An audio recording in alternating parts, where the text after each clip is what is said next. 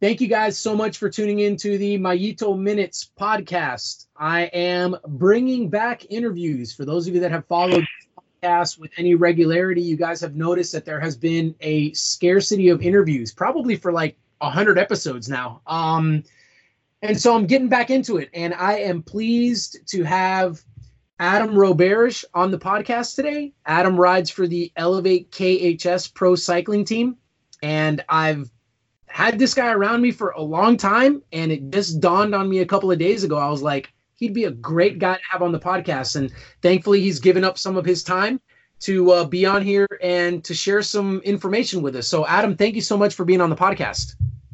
It's my pleasure. Thanks for having me, Mario. Yeah, so let's just jump into Adam. You're on Elevate KHS this year, first year on the team.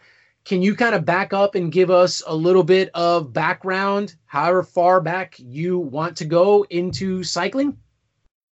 Yeah, it's been my first year with Elevate. Actually, my first year racing outside of a Canadian team. So it's been great. I've been practicing English a lot. And I've been racing professionally for 3 years now. And I've been racing on the road for 4 years. I started road when I was junior, second year junior, before I was doing a lot of mountain biking and cross-country skiing. And since I'm just addicted to it pretty much. Yeah. Yeah. So Adam, 4 years, and you're on a UCI Continental professional team, and before this you were on Silver, correct? Which was also a professional Continental team. Yeah. How? I mean, it happened quick. Obviously, 4 years is like a very short period of time to get to the level that you've been at. Was it kind of one of these things where you kind of didn't really know what you were doing and you're just kind of jumping through the hoops and moving up the ranks, or did you know what you were doing and were you scared, or how did you kind of approach the fact that you were just, moving up so fast? I don't know. I've been racing mountain bikes since I was like very young, since 7 years old. And I kind of always struggle with like the more technical aspect of road biking, and I would always love like those short track when you're just like in the peloton in the mountain bike racing. So I don't know. When I was second year junior, everybody was telling me like, "Oh, you're so strong. I think you should try road." So I just try Canadian National, and I ended up in the right break at the right time, and I won the race. So it all like began from there. I just got invited to do some racing in Europe, and it was a pretty big learning curve. But from that, I was just okay. That's the right thing. Like I don't know, in mountain biking, I feel like the training was very nice, but racing is always kind of the same thing, and it's always the same competitor, and you're always pretty like really know how it's gonna end pretty much. But I really like the racing and road situation that involves a lot more strategy and like uncertainty. So so I like from there I just kept trying to learn as fast as I could, and I was lucky on the way, and I'm grateful for the opportunity that I was able to take. Yeah. Yeah. So one way that I've heard like road racing described is like a chess match on wheels, right? So like you're just always having to think, and you're having to make calculations, and there are just so, situations become so dynamic, and one moment you guys are in control, the next moment something happens, it changes everything. But let's go back to, so you jump on the road, they're telling you, hey, I think you might be pretty good at this thing. And then you go and you do the Canadian, championships, and you win the race. When you won that race, was the mindset like, do you feel that it was a good thing that you won? Do you feel that looking back on it, it kind of maybe set you up with an unrealistic expectation? I mean, how did things evolve from there? That's a good question. Like, I approached the race without really no expectation, because I was like on the smallest team you can possibly be.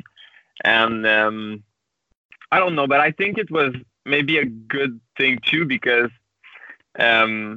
like at this stage, I was, like I said, last year junior, and just allowed me to do like to have so much like 1 month after I was racing for 2 months in Belgium. So like right away I had like the experience that pretty much nobody gets in America. So yeah, I kind of got like very lucky at the right time.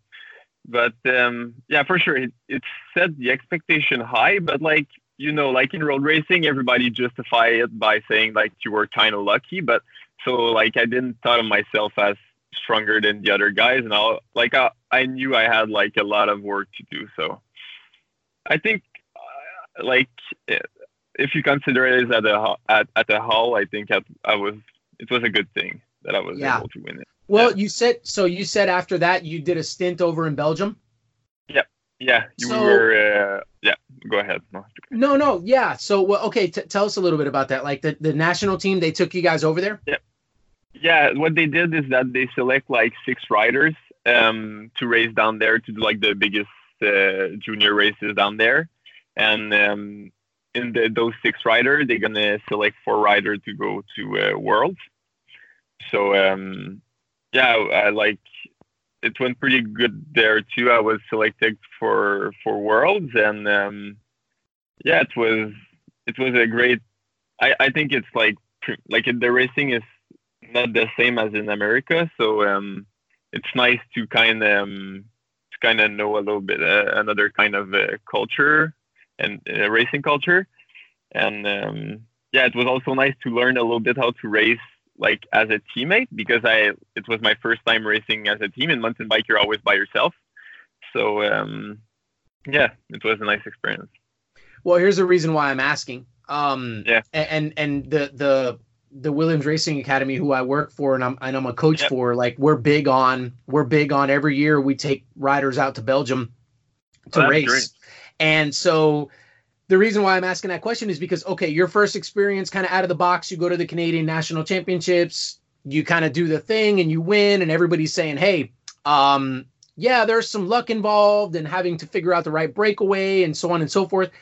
But, a little bit after that, you go over to Belgium, and I mean, maybe I'm putting words in your mouth, but I think what you realize, the difference in the racing in North America versus the difference in the racing, for example, like in Europe and a place like Belgium, is sure. The luck might be that one race you finish 3rd, and the next race you get 9th, and then the next race you win, and then the next race you get 4th.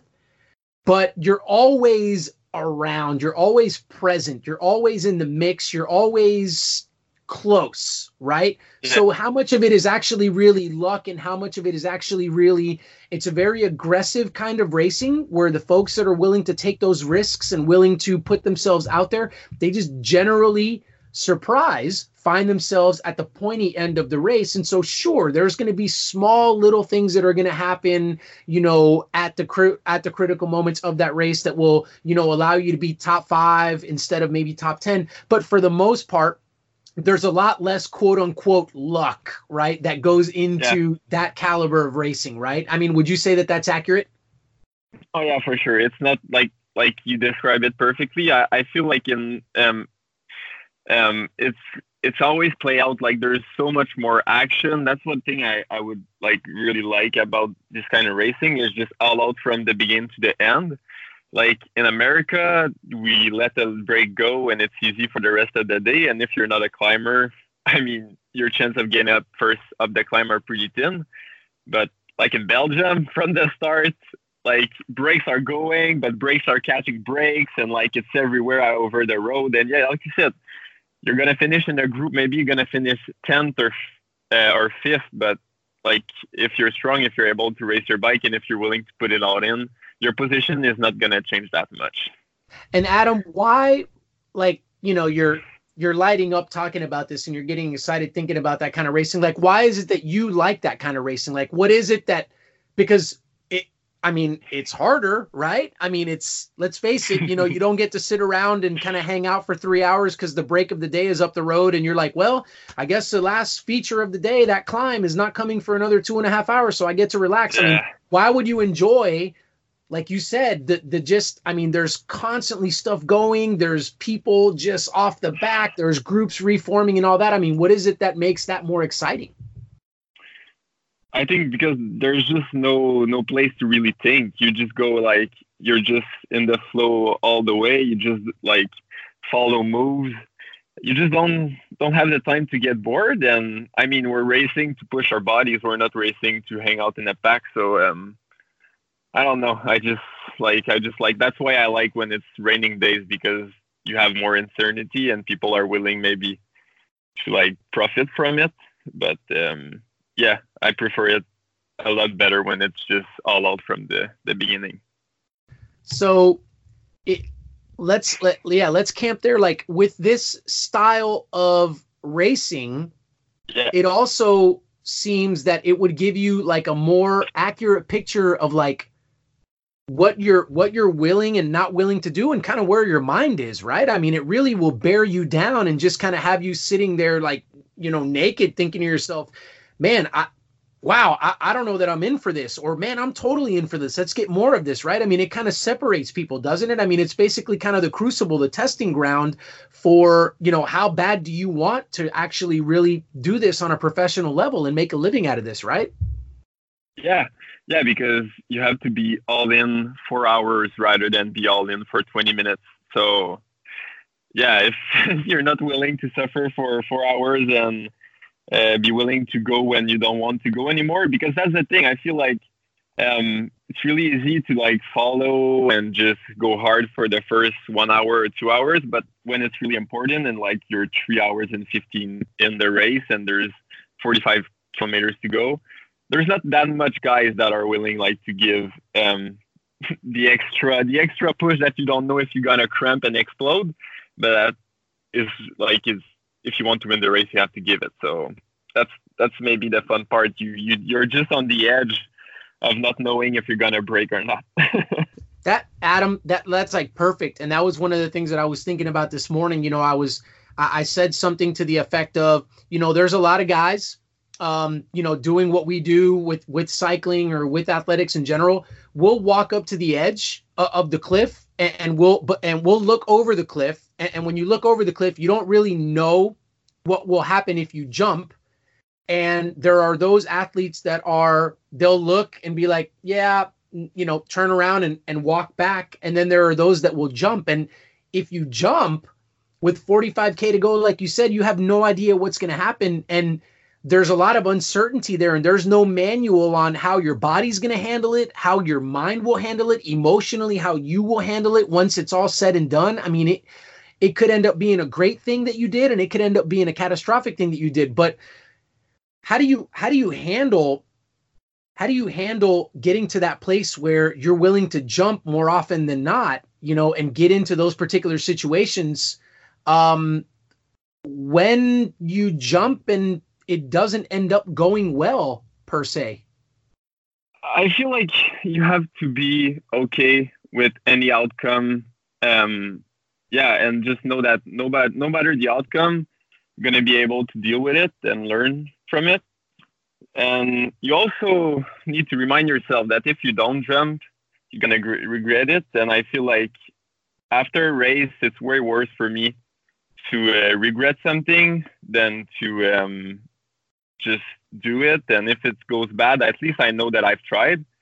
So like I always say, the pain of regrets is way worse than the pain of having the discipline to jump, to use your metaphor.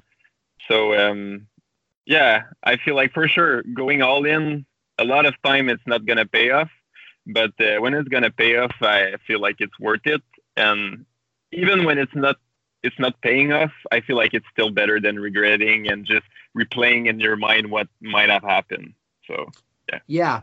So, you know, that being established, kind of both, you know, you and I'm in agreement with you that it's better to look and see what's behind the curtain, you know. I mean, let's just figure it out, you know, because I think because either way, I think there's a process that can be applied there with, okay, now I can look at a performance, I can look at a particular decision, and I can ask some good, solid questions about it, and I can learn and grow, and I can get better from that, whether it went well or whether it didn't go well, right?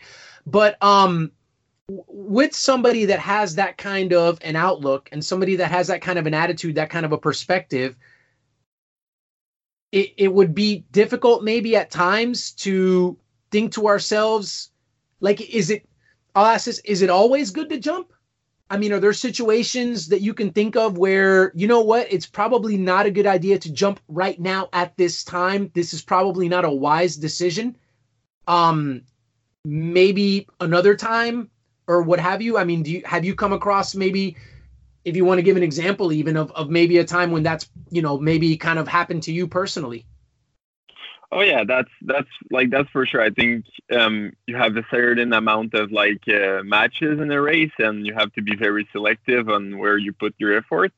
But yeah, I don't think it's the same thing that refusing not to go when you know it's the right thing to do because you're not willing to do something that you're not comfortable over. Like a really good example for me would be I'm still learning a lot going downhill, because going down a road bike, it's not the same as going down a mountain bike.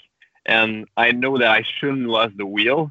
For example, I was in a break, so I know I shouldn't lose the wheel. I have to give the extra push. Yeah, it's gonna feel, no, I'm gonna be scared a lot, and it's gonna be a lot of discomfort, but I know it's worth it.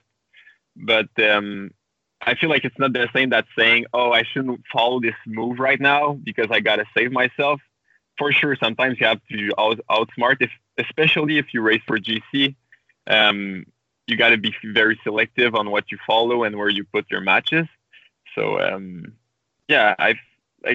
sometimes you're just not gonna know if you need to go or not. But I'm not really sure what to say.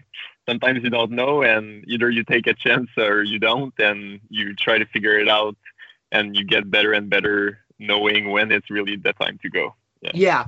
Well, yeah, I think repetitions are critical, right? I mean, it's kind of one of those things where the more races and the more situations you've been in and the more you practice, I know that you're very intentional about practicing different scenarios and such. So you're talking about wanting to get better at descending. So I'm sure you're seeking out just to try and do as much descending as you can so that you can get better at that particular skill. And, I think I would say to this point, to kind of tie a bow on what we're talking about here, it's when you have that intuition, right? And you go all in on that intuition, that's when you've hit the nail on the head and you've made the right decision, right? So sometimes the intuition is, I don't think that this is the best time to actually follow the move that just went up the road. And if you back yourself on that, and if you decide not to go with that, then that's good. You feel good about that. Now, if you feel like it was a good time to follow that move and you don't do it, then you feel bad about that. But I would even say that there are some times when you see guys race and they think to themselves, it's not a good idea to follow the move. So that's their intuition, but their lack of confidence starts saying, yeah, but if you don't follow that move, are you going to be able to keep up on the last climb when everybody goes crazy? And so then they follow the move. And so sometimes you're looking at somebody and you go, man, that guy went across to that breakaway with 60 kilometers to go. Like, he really went for it today. But I mean, this is where the mind is so tricky, right? Because if you got that guy alone and you talk to that guy, like, why did you do that? You were the GC guy and you went across to a break with 60 kilometers to go. Like, we were riding for you. We were protecting you. What happened? You start to maybe realize, like, that person, I wasn't confident. There was an 8-kilometer climb at the end, and I just didn't feel like I would have the legs to go with the GC guys. And so I went. And so even sometimes the bullish, aggressive, oh man, that guy's really taking the race by the horns, type of attitude, sometimes it's masking, right? A lack of self-confidence. And so it really comes down to, you and your own personal journey and your own personal battle that you're fighting within your mind, right? Oh yeah, no, you're absolutely right. It's I feel like it's easier a lot of time just for guys to, like you said, just go all in and try to take their break and make it seem like they gave everything. But I feel like it's way harder to just wait and be able to have the self-confidence to handle the pressure, to know you're gonna have everything at the end. That takes like so much like trust in yourself. And yeah, like you said, from the outside, it looks like maybe the guy who went before had the most courage, but I feel like the guy who waited for the crucial moment and trust that he did put the work to be there. Yeah, it takes a lot more a lot more confidence in yourself and a lot more control too. Yeah. Yeah. So Adam, I mean, what's the difference in being like a domestique, right? Somebody who's given a role at the beginning of the day saying, "Hey, we need you to do this for, such and such rider." Yeah. And I know you've had a couple of experiences like that. I mean, I know you guys just came off of the tour of the Gila where you guys won the overall with James. What's the difference between how you would approach that and then how you would approach being the guy that, your director sportif is lining up saying, you are the guy that we are racing for? What's the difference in the mindset there, do you think, if there is any? I feel like, first of all, you need to accept your role. That's like a very hard thing sometimes. Like, you have to be committed at 100% to what you do. Like, if you're a helper this day, you cannot try to be a helper, half a helper and half a GC, or half a helper and half a sprinter, because you're just gonna mess up both. So first of all, you need to commit like 100% to your role. And yeah, after, like, if you're a helper, after, you just like, it's something you learn to take pride in the victory of others, and I think it's something that the team cultivate, and I think Elevate is doing a great job also to like being able to appreciate everybody's success and like knowing that like everybody is dependable on everyone. Yeah, and being a GC rider, I feel like I was not in GC rider in the last 2 years, but when I've been a GC rider the year before, and I feel like it's just more pressure. Like, like all those guys are burning matches and doing everything for you, and you just, like I said, need to have a very strong confidence in yourself that you're gonna be able to put it off. And yeah, and on the other hand, like, as a teammate, I'm not gonna be angry if like James did the job in Gila, but if he didn't do the job, I know he's done everything in his power, and at the end of the day, if I know he gave everything, I'm not gonna be frustrated against him. I'm just gonna feel bad for us. Not feel bad, but I'm just gonna, like, that's maybe it wasn't our day, but yeah, I think that's the big difference. Yeah. Is it harder to, gosh, what race was it? I was watching the race that Brandon McNulty won over in Italy. I can't remember which one it was, and it was a big deal. And there was that one of his riders. My gosh, the guy, I don't know, he might have died on the side of the road. Like when he pulled off, it was amazing. He kept flicking his elbow, but he would keep on the front, and he just gave. I mean, he gave every last ounce he had. And you see that over and over about guys that work for other people. Is it, would you say it's easier, it's harder to empty the tank when you are the guy that you're working for somebody versus the GC guy? Is there a difference there? Do you see a different obstacle since you've been on both sides of that? I don't know which one is harder to empty the tank, to be honest. I feel like when you're working with someone, it's maybe more like straightforward what you have to do. So there's less thinking involved, because when you're the one who needs to win the race, you also need to figure out how you're gonna win it. But if you're a worker, it's more like executing the plan. So I feel like mentally it's harder to be the GC guy or the sprinter. But I also feel, on the other hand, that it's like we work so hard personally to have results that it takes like mental confidence in yourself that you're going to have your chance, and mental confidence that it's worth it also to work with someone, to work for someone. Because, like, let's face it, you're like putting so much work into your development, and you're like giving this to someone else. So you need to you need to accept that it's a teamwork, that if you're able to do that for them, they're gonna repay you one day, and one day it's gonna be them that are gonna work for you, or they're just gonna recognize your work as a great helper. So it's not the same type of things, but Yeah. there's Yeah, and you guys, I mean, Elevate KHS is I believe you guys are the best team in the country right now. I'm pretty sure, right? Yeah. I'm we won the most races in the in the races in North America. Yeah. So like, kind of what it takes is you're on a team, right? You're part of an organization, but you're in Canada, and you guys have Jordan, in Canada as well, and James, bouncing back and forth, and then you've got guys all over the United States, and so you've got guys all over the place, but at the same time, we're thinking you guys are part of Elevate KHS. When we all come together at a race, the goal is to get somebody across the line first. Yeah. Is it going to be sprint heavy? Okay, we've got those guys. Is it going to have some climbing? Okay, we've got those guys. Is it going to be somewhere in the middle where we've got some rolling terrain and we've got those kind of guys? Does it have time trials, right? So you guys are all assessing this. So it's it takes an individual focus when you're training, right? Because you're thinking to yourself, how can I be the best asset to Elevate KHS, whether I'm a GC guy, whether I'm a worker, whether I'm whatever it happens to be. And it's easy. I arrive to the race in the best form and the best condition that I can be in. And that's the best service that I can do for my team, right? So, and that in turn allows you to ride better and fulfill that particular role, whatever that role happens to be that you're going to be called upon to do, right?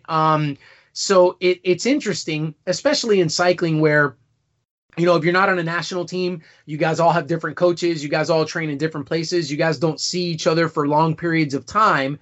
But then when we come together, we're like, okay, guys, we're a team. Let's go win the race. Well, as you guys are at home, you guys are like beating on your craft and like trying to be the best version of yourself every single day, so that when you get to the race, you can perform at the level that is going to be expected of you once you guys all get together. So speak to me a little bit about like how you take on that responsibility, and, what are some of the things that you feel are crucial to you being at your best when you arrive at an event for your team? Yeah, no, you train accordingly to the demand of the team. So, like, for example, I know that I'm never gonna have to sprint for the win. So, but I know I'm gonna have to ride in front for 3 hours. So I'm gonna adjust the training accordingly, and it's the same thing for the sprinters. The sprinters know they got to sprint at the end, so they're not gonna try to go up climbs because they know anyways they're gonna ride 3 hours before the climb. So you really have to adjust your training around what are your strengths, but also what the teams need of you, and you combine those two, and by combining those two, you're the most helpful to your team. And when your team like needs you to win, but you can too, because you work on those parts where you were very strong. Yeah. I'm just, like I told you, we don't have a structure for this, so a thought just popped up. You suffered. Did you crashed at a race earlier this year in training or racing, or what happened? I can't remember. It was we were doing a criterium in Ureta for the preparation for Tour Taiwan. Our director wanted us to be he wanted all the riders from that were doing Tour Taiwan to be there, just to practice like our team chemistry. And I crashed. I was cut with the wheel with the guy in front of me, and I broke my collarbone. It was my first time I broke something, but it was like physically it was hurting, and but I feel like there's a lot of things to be learned, like the way I ride too. I was always like, it's a junior mistake, but I was not constantly, but I was sometimes looking back, and that's a thing that I need to avoid more and more. And I was lucky too. The healing went pretty fast. I was able to be on the bike like 1 week and a half after the break. I was on the trainer here in Quebec. So I started Joe Martin. I'm not sure it was the best idea because collarbone was not fully healed, and like if I crashed, for sure it was breaking again. But I talked with the director sportif, and he was like, okay, you're just gonna ride the front for the 2 first day, because we know we need someone to ride the front all day for our sprinter. So I was like, oh, okay, if I just ride the front all day, I know I'm good at it. So if I just ride the front all day and I avoid being like in the chaos of the peloton, and if you're okay with that, I mean, that's great for me. And after, there's like a TT on a road bike, so with the collarbone, I was still okay. So I started racing back after like 3 weeks and a half after the break, and right now it's feeling pretty great. It's been like 8 weeks, so I'm feeling like normal again. So that's great. Yeah. So okay, let's go back to the crash. You said you're on the trainer a week and a half after. Yeah. So you go through and you crash. You say it hurts. Did you do anything to try to promote healing, or was it literally in a week and a half, I'm going to get on the trainer, I know this is going to hurt, but it's what needs to be done because I don't want to lose any more fitness? I mean, what was the first with that? The first thing I wanted to know was like, can I make it worse if I train? So I went to radiography, and I went to the doctor just to know. And like when he told me, no, you cannot, like you can pretty much worsen it, and it's gonna heal by itself. We don't have to put plate. Just hold your arm when you're training, and it's not gonna get worse. I was like, oh, okay, I'm going, and it was hurting, but I mean, when you're training, the legs hurt too. So it was just a distraction maybe from the pain in the legs. So it was not bad. Yeah. Okay. Well, I'm curious. I mean, you do imagery, do you not? Do you do any kind of imagery? Yeah, I did. Yeah.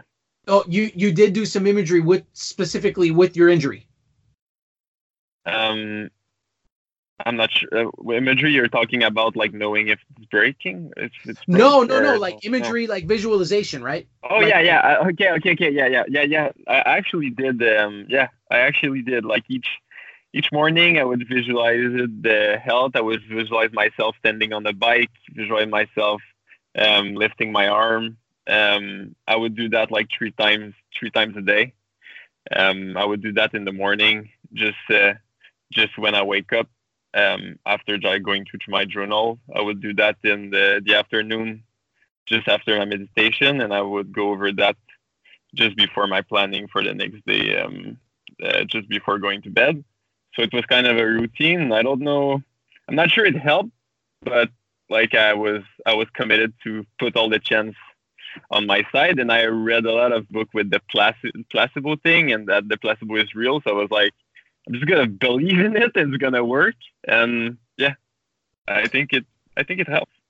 You and I are, we're huge on mindset, right? We talked at training camp, and we kind of hit it off because we're like, hey, oh my gosh, yeah, great, this is I'm looking to get into this, and great, this is what I do for a living, and there's research out there. I hadn't talked to you since then. I mean, I saw you at Joe Martin, but there's research that shows that if you do imagery, like visualization type exercises, visualizing that bone healing itself or whatever injury it is healing itself, that it actually can promote healing. And for a lot of people, it's so far removed from what they would think. They're just like, that's crazy to think that, right? Like it's like magic, but is it that crazy to think that when we know that if you're doing imagery and visualization with having a good performance, that the likelihood of that performance happening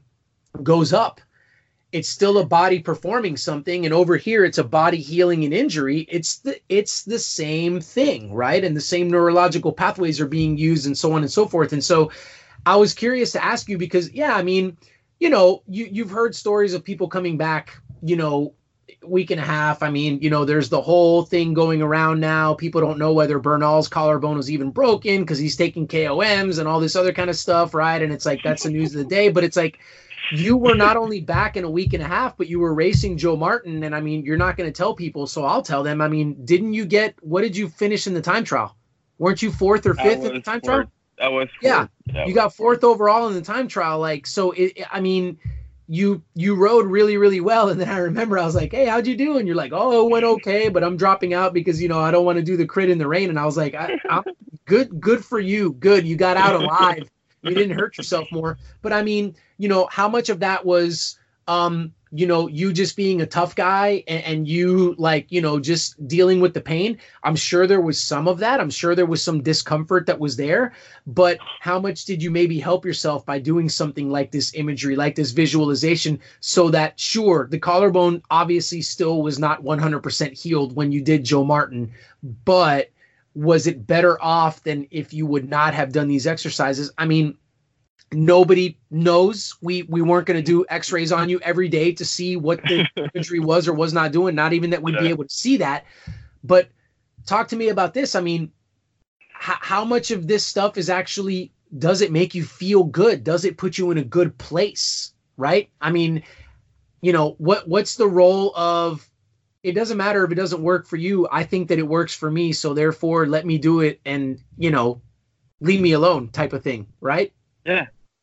Yeah, no, yeah, like it was my first thing doing imagery, like for healing stuff, but like for sure, visualization, I use it a lot. It helps me, especially for things that I have a lot of control over. So I'll visualize a lot time trial, just knowing like where I need to recover, where I need to maybe put more power, where I need to be more aero, where I can relax a little bit, where I can breathe.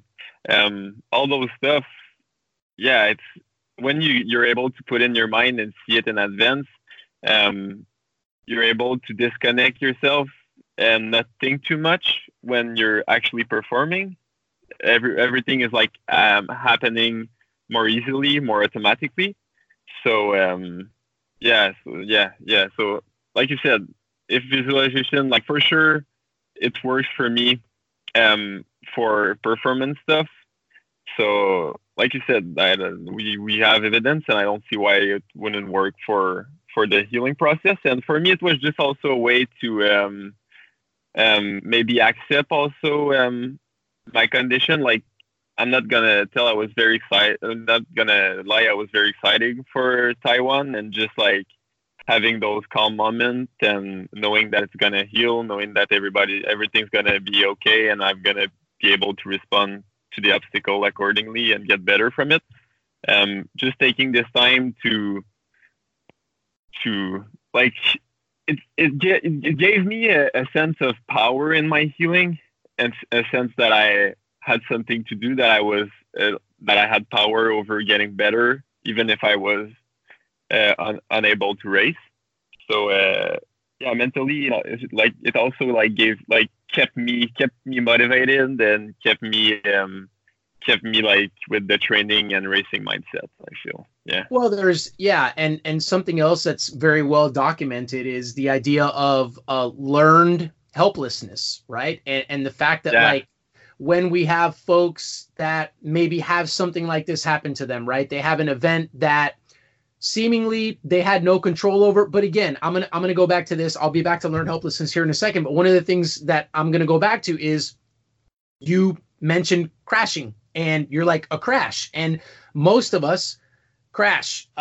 Yeah, that guy came over on my wheel. Yeah, that guy did this and caused everybody to do, you know, all these different kinds of things. But it sounds like you took a pretty critical approach to the crash, and you said, well, you know, I turn around and I look back more than I should. Now, whether you were doing that in that moment when you crashed or not, you're not dismissing the crash as it's everybody else's fault, right? You're thinking, you know what? Maybe I had a little bit of a role to play in that. I mean, recently I had a crash. I was on my time trial bike, going 30 miles an hour, and my front tire blew out. And, when people ask me like, what happened? And I'm like, well, geez, the front tire blew out. I mean, there was nothing I could do about that one. I mean, I knew I was going to crash, and it was like, okay, let's do this. But then I got home, and I realized like the tires that I was riding were really old, and I didn't do a good job changing them out. So at some point, the rubber on the tire was no good, and the tire blew out. Now, if I look at it from a very fine perspective and just look at the crash itself and look at the blowout, I go, yeah, there's nothing I could do. That was totally not my fault. All I was doing was riding my bicycle. But if I expand my perspective a little bit, I go, you know what? There is something maybe that I could have done. And getting back to this learned helplessness, when we have that mindset and we have that perspective where we say, you know what could I do? How could I take some control of this thing? I may not be able to take all of the control of this thing, but just some of it, right? Will the imagery help the healing of my collarbone? It's possible, right? I can't control where the break is, how severe it is, but at this point, I can control maybe some of the healing process. And I feel like it really just motivates. You're right. It's extremely motivating, because now I'm not just sitting around waiting for things to happen to me, or waiting for the ball to bounce my way, or waiting for, the right breakaway and the guy that's about to get into the breakaway to tap me and say, hey, I'm about to go in a breakaway. You want to come with me? I mean, I'm in charge of my own destiny. And I'm making, what we hear frequently from you guys is, well, what do you think about the course? And a lot of times the guys say it's honestly not the courses. The racers make the course, right? Like it's the field that makes the race hard or not hard, right? And it's this idea that you guys have of, no, I mean, yeah, there might be a lot of climbing, or no, it might be really flat and you think that's easy, but it's not, like, because we're going to make it hard, because all of us are thinking, what can we do? But to wrap up our time, I wanted to talk about something that maybe isn't getting a lot of airplay with the racing scene here in North America. It's pretty barren, right? There's not a whole lot of racing going on. Races seem to be going away on the national level. So for you guys, and I know that like even local guys like me, we're feeling it, right? So with less chances, you train a lot, and then you get this one race, and it's like, okay, and then you have another month maybe before your next race. I mean, how do you deal with the fact that you're not going to get a whole lot of chances to actually compete and show off your skills and, do those kind of things? I mean, how do you balance that? How do you think about that? Because it's something we can't control, right? I mean, it's a fact, it's your calendar. So how do you go about, processing all of that? Yeah, it's a little bit like the healing. Like, I have no control over the calendar right now. The only thing I have control over is showing up at the race the best as I could. So yeah, there's always two ways. You can feel like a victim, or you can just feel like a creator of your own life. So yeah, you just need to accept those conditions. And I just tell myself that I'm going to show up the best as I can at those races. Like you said, sometimes there's 1 month and a half between races. So I feel like it just put maybe a little bit more pressure for you to perform when it's time to perform. But yeah, right now it's what we have to deal in like the professional racing in America. And there's some goods you learn how to really like train well and know your body well. But for sure we're missing, I think, a big thing that we were already missing in North America was the ability to like sense the race and like be very comfortable in the peloton and everything. And like with the fewer and fewer races, those weaknesses are just getting higher. So I just make sure to do the most like local races that I can, even if I'm in the back of my mind, I'm thinking that, oh, it's irrelevant, nobody cares, but that's just experience that I need to have. So because there's no way I'm gonna have the experience of a pack riding or even just a race feeling or the race speed if I'm just training by myself. So yeah, if I have to do like next week, I'm gonna drive 6 hours, rent an hotel just to do a kind of a not a local but a race, Killington stage race in the U.S. just to have some racing in my legs this month. So yeah, I just deal with the condition, and yeah, other than that, there's really nothing I can really do. Like, it's up to the organization, and my only job is to arrive at my full potential there. Yeah.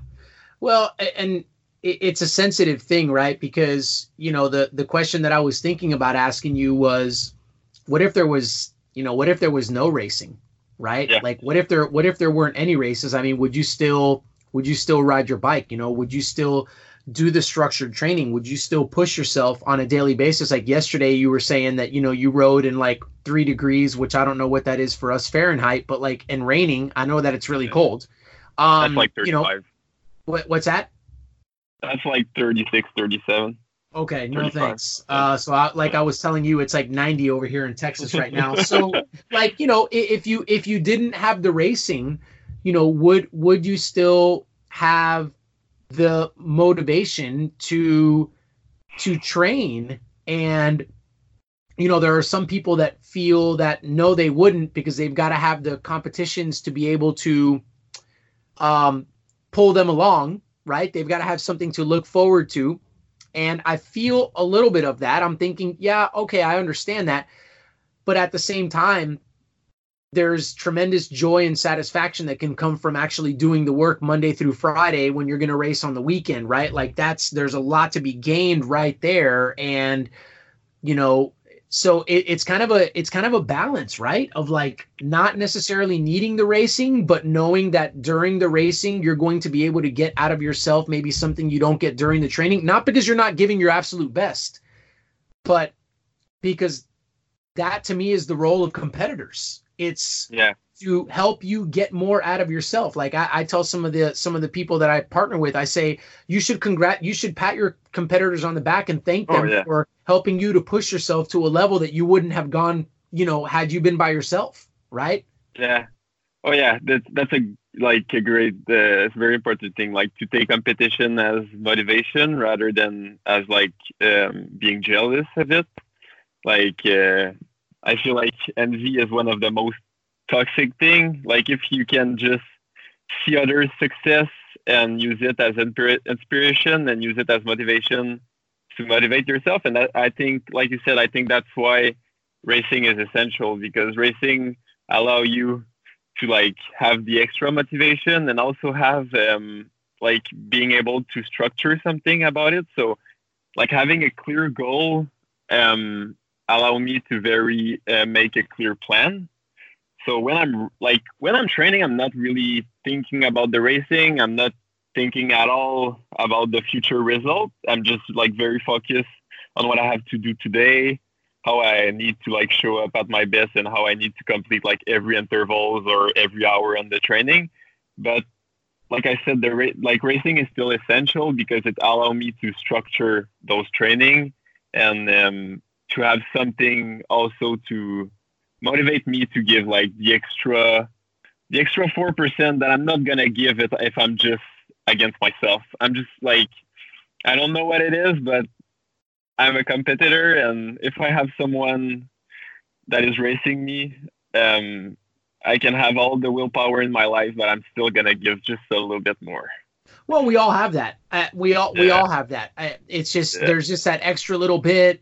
You know, you're riding the fancy wheels. The music is playing. There's people there. I mean, it's just different, right? But understanding the role of the training and the important role that it plays in that. Okay, well, if you don't do the work during the week, you can have the music as loud as you want, and you can have the fancy wheels as much as you want. But I mean, if you don't do the work, then it's not gonna happen for you, right? So, last question, Adam, what is your favorite race, let's say, in your career, a memory, something that you just kind of hold on to that was just your favorite thing?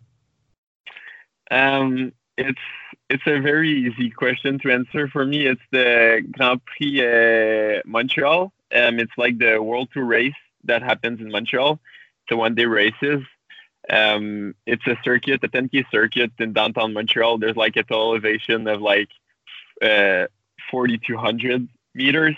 Ooh. It's a very hard race. But yeah, I've been lucky to be selected on the national team last year because I'm not able to race on the World Tour other than that because I'm not on a World Tour team. And I've been like watching this race since I'm like, I don't know, 8 or 9. I was just taking bottles from everyone. And just like 4 years ago, if would ask me if would have been possible for me to do that, I would have probably say yes, but like with like a dream and not really clear in my mind. So just doing that with like having like I had like maybe 200 people that I knew on the course. So yeah, it was just a great experience. I was in the break all day, so I could hear everyone cheering me all the races. I had 30 or 40 watts more every time I hit the climb just because like everybody that I love was there. And yeah, we actually got cut on the last lap. And like when we got cut, the peloton passed us like a missile. So I just finished the last lap by myself. And I don't know, I just like took it all in at this point. And I was like almost crying out of joy and just finishing and like seeing everybody. It was just like a perfect day for me on the bike. Yeah. Yeah, that man, that's awesome. That sounds super cool. And yeah, so for the folks listening to this, I mean, we're on video and he's like lighting up like a Christmas tree right now. But yeah, I think I'm gonna end by this. I'm gonna interject into your story. Like you were like, yeah, a couple years before, I felt like maybe I could go, but again, it was kind of more like a dream. And that sounds like a lot of athletes' stories when they reach some kind of a milestone. They get to go to a big race, they achieve a result in a big race, they do something that they've been thinking about. I mean, you've been watching the race since you were 8 or 9 years old, so it's not like you knew what the race was and you knew the level and the caliber of rider that was there. And like you said, you're training, you've got your head down, you're doing the preparation, you're doing all of the right things, you're maturing as an athlete. You're taking this approach to it of being blue collar and learning and growing and developing, and what you're doing, right? You're getting on these teams and you're rising up in level, and you're thinking to yourself, man, I'm getting closer to being able to be a rider that can be invited to this race and do this caliber race. And so you have that knowledge, especially with power meters and metrics and stuff like that. But then all of a sudden you get the phone call or you get the email and it's like, hey, we would like for you to come do this race for the national team. And you're just kind of like, on the other end of the phone or looking at the email, and you're kind of like, oh my gosh, I can't believe it. And for a lot of people, that's the narrative for a lot of athletes. Are just like, man, I've been dreaming about this since I was a kid, because we get so focused on the process and our heads are down and we're working so hard. And it's almost like you're walking around the house and then you bump into a wall, and you just didn't even know where you were going. You're just walking and all of a sudden you're there. And it's neat, right? Because you think to yourself, I was working so hard. I didn't even realize that I knew that I was close, but man, it's special when you get that call up. And it's not that you didn't have the confidence that you can compete there, because you made the breakaway all day. So you raced really well. You obviously belong there, but there's that little bit of a separation of, I feel like I am capable of this. And then having that little bit of evidence, one of the things that I say with the kind of the mindset coaching thing is, sure, let's be positive. Let's be nice with ourselves. Let's have good self-talk. Let's have goals, and let's make the goals, stretches for us, and let's have dreams, and let's do all those kinds of things. And I like that. I like for athletes to reach far, but on the same hand, every once in a while, we've got to get a little bit of evidence that we're actually moving in the right direction. I mean, I can't keep saying, hey, it's going to happen for you, Adam. It's going to happen for you, Adam. It's going to happen for you, Adam. And eventually you're going to say, well, Mario, where's the evidence that it's actually happening? And if I don't have a good answer for you, it's like, you're going to get demotivated. And so we need to have those little points where like little things are happening for us. And, that's also critical and also part of it. So, but yeah, the GP Montreal, man, that's a big one. I know of that one. That's a huge race. So wrapping up, Adam, so you're going to go do this smaller race this weekend. And then when will you be linking back up next weekend? And when will you be linking back up with the team? In a little while, actually. I'll be doing the 2 UCI races in Canada, so Saguenay and Beauce. And after, I'll be doing nationals pretty much by myself. James and Jordan are going to be there. So that's like, a little bit of teammate there. And next time I'm going to really link up with the team again. It's going to be at training camp for preparation for Utah. So I'm excited to see the guys back. It's been a great thing with Elevate. What I really love about this team, it really feels like a family, and it makes it so much easier to like pass a lot of time with those guys and to also work together. So it makes the process so much more enjoyable. And like just to get back to what you said about like, I think goals are very important for motivation, like you said, and for like planning and knowing where you want to go. But if there was one thing I was maybe doing wrong in the other years, that I was very goal focused, so I was not able to accept any outcome that was different than what I was wishing for. But at one point, I think flexibility is very underrated, and you have like to be able to take the opportunity when it's there. And I'm still like working a lot on this. And one of the way I'm just being able to improve in that area is just to make sure I have like my 2 eyes on the process and what I have to do right now, rather than always having a possible outcome in my mind. And it allowed me just to be like a lot more present in the moment and not to refuse like anything that is happening, because like I said, I was always like so much focused on the result that was just not actually like living the performance, and I was like getting in my way because I didn't have my full attention in the performance that I was giving in that moment. So like you said, goals are there to help you be motivated, but other than that, they're not your primary focus. Your primary focus is to focus on what you can do right now, and also what you can learn from what you just did. So yeah.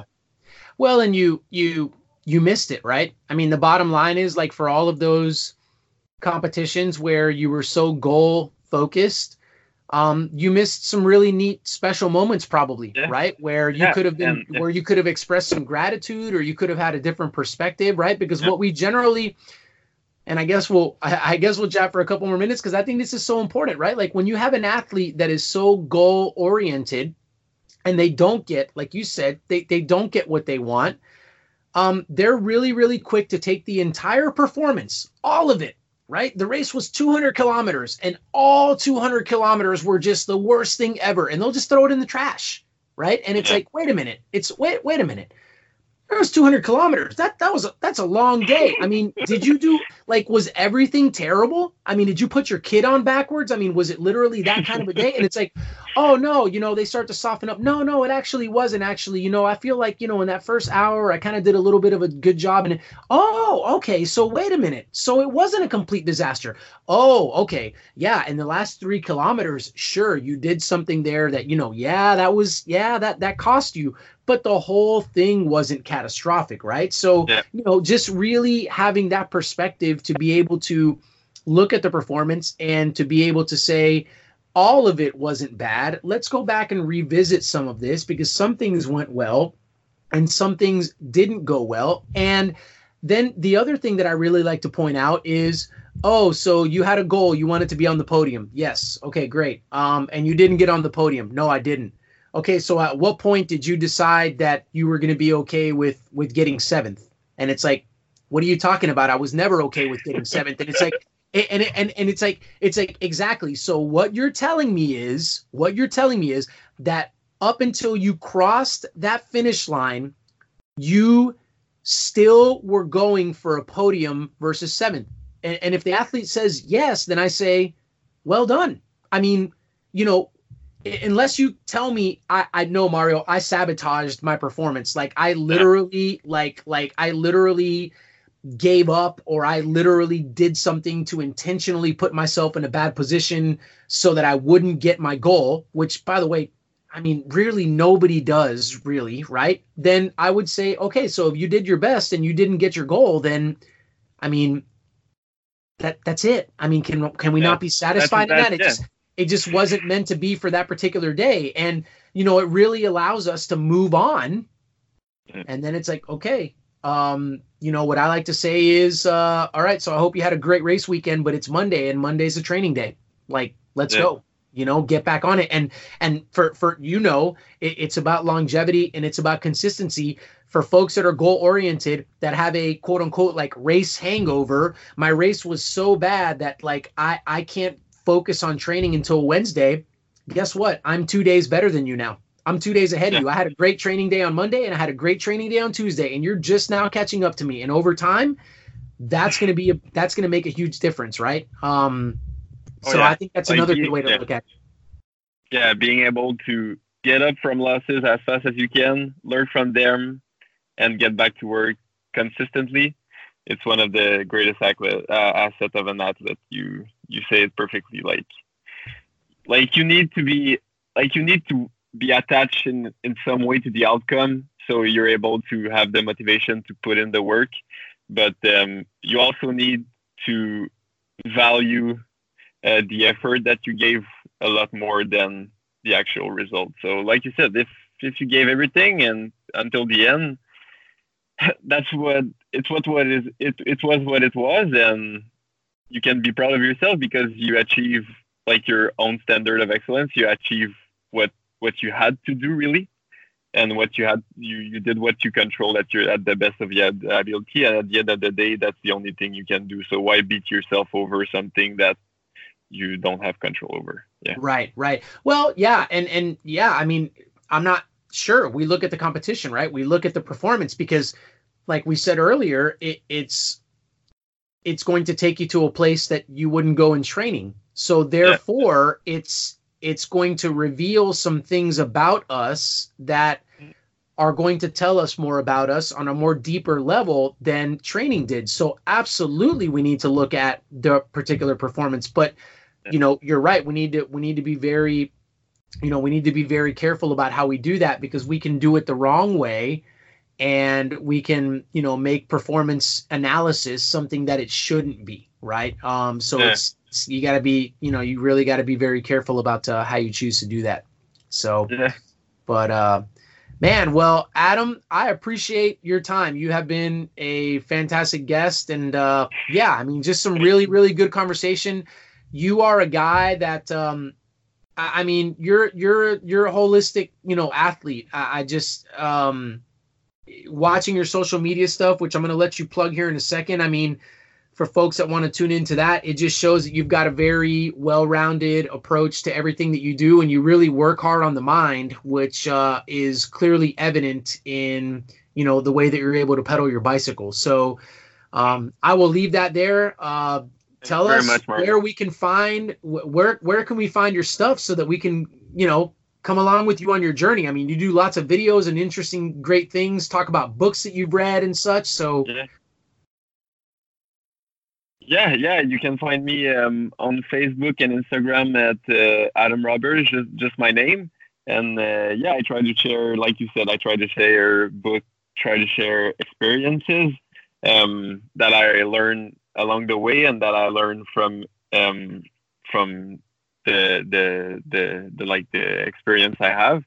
And if I can help people attain their goal, if I can help people have extra motivation, just feel wonderful for me. And just knowing that also people are behind you and that people live the same thing that you are going through. It's not because like you're not a professional athlete that you're not exactly going to the same thing. I don't know. It just feels great to like see that other people are going to the same kind of thing as you. Yeah. I mean, it's you know, you're descending in a peloton with 175 guys, and you guys are going 50 miles an hour, which I don't know what that is in kilometers. I'm sorry. And I'm descending in a peloton of 40 people, and I'm only going 30 miles an hour, but I'm scared of that and you're scared of yours. And we have a common bond there, which is the fear of descending. It doesn't matter how many people are involved and how fast we're going. It's like you said, it's that common trend. And, I'm right there with you for the people that get, quote unquote, give away their stuff. Why do we give away our stuff? Well, because I believe, and I know that you believe, there's room for everybody at the top of the mountain. Right. And it's like, hey, if you're watching my stuff and if you're listening to my stuff and you're getting better, then you're going to be a better bike racer. And then cool. Like when you're at the race that I'm at, great. You're going to be able to help me to be my best as well. Thank you. Yeah. Right. And so we're uplifting everybody to try to get everybody to, let's all be better, because if we're all better, then we will collectively all rise, because then I'll look at you and go, oh man. Oh, okay, great. Yeah, he's doing that. And cool. Let me up my game. Let me train harder. Let me try this thing out, And so, it works. And so I really appreciate you and what you're doing. Thank you very much, Mario. Yeah, it's a beautiful thing when you realize that it's not a zero-sum equation, and that when everybody can profit from everybody's success, it's not because the other guy is succeeding that it's not good for you. Just take it as inspiration. Take it to learn from him, and we're just going to get better together. It's just going to be better for all of us. Yeah. That's right. Well, Adam, I appreciate you, man. Thank you so much for your time. Yeah. Thank you, Mario, for having me on the podcast. It was great. Hope to see you soon.